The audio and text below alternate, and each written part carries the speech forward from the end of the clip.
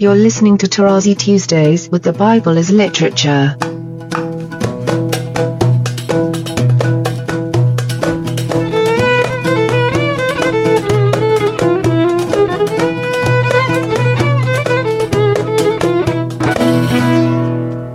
Hi, this is Father Mark Boulos, and you are listening to Tarazi Tuesdays with the Bible as Literature podcast. In today's program, Father Paul continues his discussion of the plural Elohim as it relates to the moon and the sun in Genesis chapter 1, noting that modern addressees are too far removed from the historical setting to easily grasp the author's intent. I am happy to introduce Father Paul on the Bible as Literature podcast, Tarazi Tuesdays. Let me go on an aside because you hearers heard my previous podcasts on chapter 5. Why suddenly the author throws book before Toledot in chapter 5? Okay, the Sefer word, Sefer, book, is very important. In the previous Toledot, he doesn't use that. In the following Toledot, he doesn't use that. So what is it doing here? People don't make comments on that. But I explained it, that it is forcing you to realize that we're moving away from the first section, which is the Toledot of the heavens and the earth, to the Toledot of Adam. And you know my conclusion, that you might not deal with Adam in chapter 5 as though you are dealing with Ha-Adam in chapters 1 through 4. What's the difference? Precisely, it parallels Elohim and Ha-Elohim. You see how, in this approach of mine, the range of what I'm saying, it's not only on here and there. You have Adam and Ha-Adam, and you have Elohim and Ha-Elohim. So to come back to the book, that it is thrown there out of the blue, and then it doesn't appear until way later, it makes it, in my estimation, functionally as powerful as Biqa, that appears, and I mentioned that in Genesis 11 and disappears, and book appears in chapter 5, and then it disappears for a long time. There must be something about it. So, once again, I know I'm getting ahead of myself, but just to get the hearers ready to understand where I'm getting at, which is this centrality of chapters 1 through 11, not only imaginatively or theologically, but functionally through the words.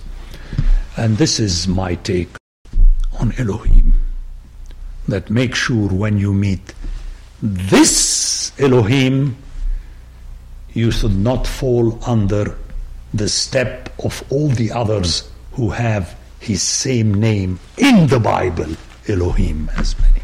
It is fantastic. Okay? And don't play games with him. So you're my plumber too? He never said that. Actually, there was no plumbing in the Bible. At least mentioned in the Bible. And still, I'm sure by now my hearers realize that my discussion is not philosophical.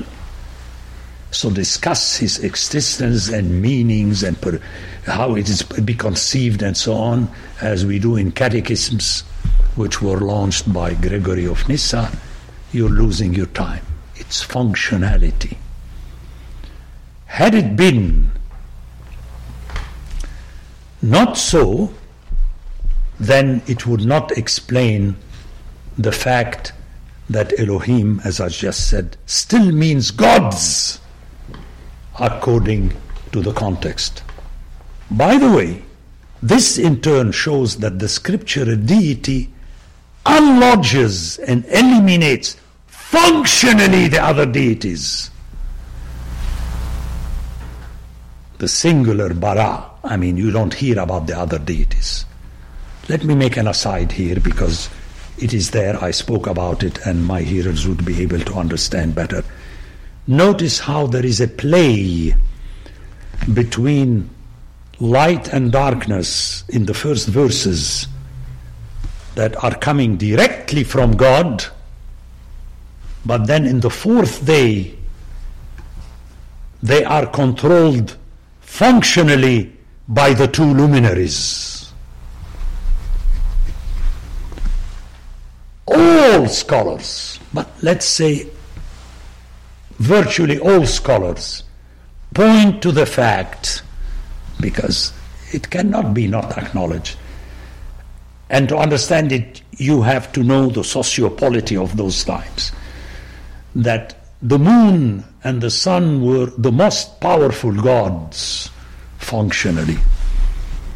Actually, in the desert, the moon is more important than the sun, and this is something very difficult to explain to people in the West, why the god moon is more important than the god sun in the pantheon of Mesopotamia.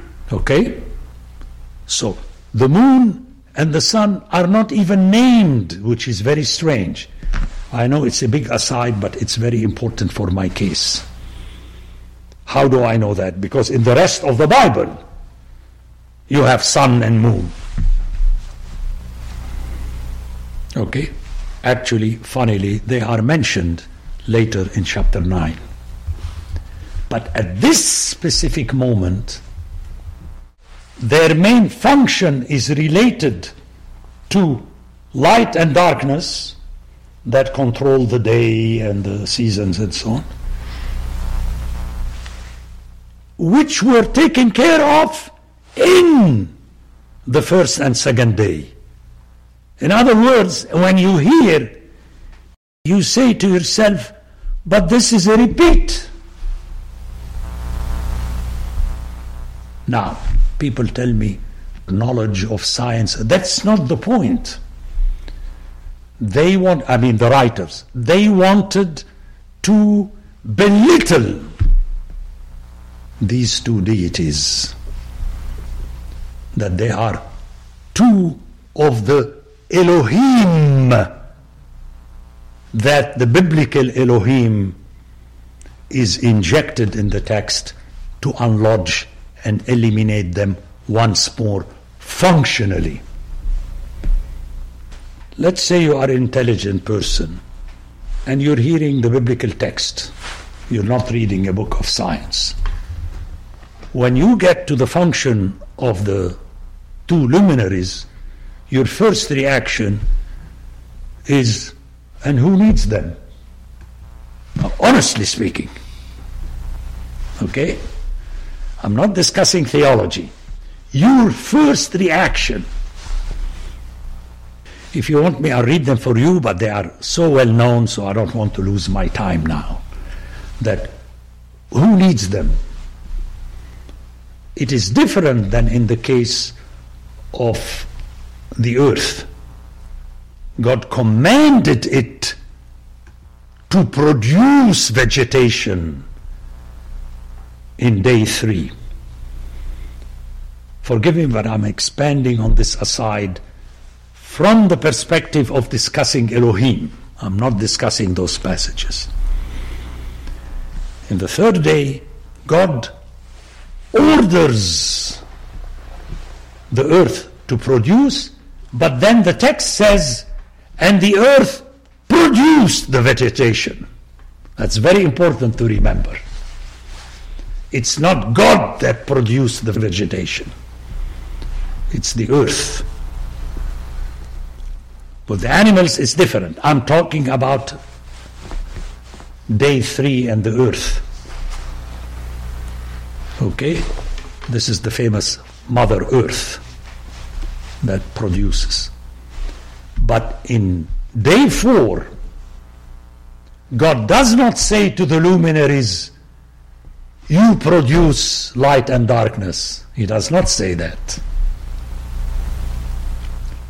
They are already defined before.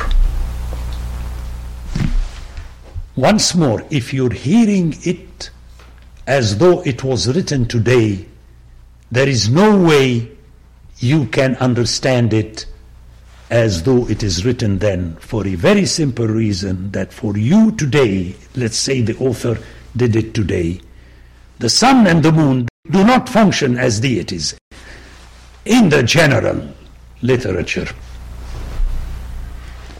But there they did. And hence I go back to this Elohim that was intentional, the choice of Elohim, that in Hebrew, which defies translation, we have a differentiation between Elohim and Ha-Elohim, referring to the same and one scriptural God, is unacceptable to our minds. You can't render it.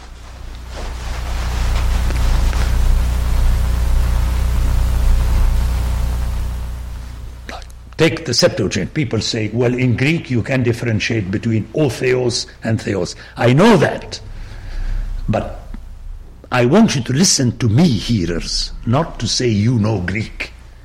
You have to explain to me, if Ha-Elohim is technically Theos and Elohim is Theos, why did Septuagint say en archi episen Theos? There you go. That the translators, which for me are the original authors, but even if they are not, they did not differentiate. And now, when you have one sentence about Enoch, where the first one is Ha-Elohim and the other one is Elohim, obviously you're not talking about two different people. But still, sound-wise, there is a cunning there, which you have to solve, and when we'll get there, I'll try to solve it for you. I didn't touch it in my first podcast because we needed to move ahead, but very important. I touched on it in my discussion of the beginning of chapter 6, meaning that I've been always aware of that, but, to unload everything at one time. Anyway, I'm hoping that my listeners are hearing me. That's why I keep calling them hearers. It's a challenge. Okay? Hence, the difficulty in translating Elohim as gods or as the God in Genesis 3:5.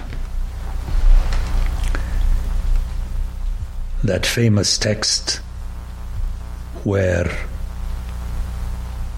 the serpent tells Eve he doesn't want you to know the good and the evil and become, I'm reading the Hebrew, Elohim.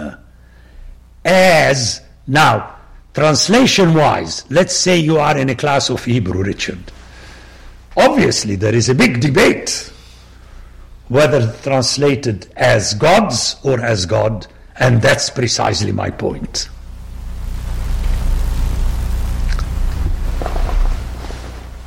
But we'll come back to this conversation between the serpent and Eve. And you women, listeners, as I keep reminding you, do not allow those males to fool you, because the command was given to Adam before you came about.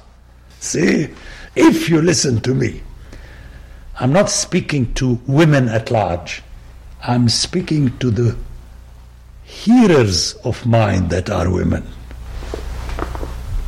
This is how you hear the text. So if I'm able to save you from the male oppression, it's not because I love you. It's because I know the original text. Hooray for Father Paul. That's what we're talking about. Very important.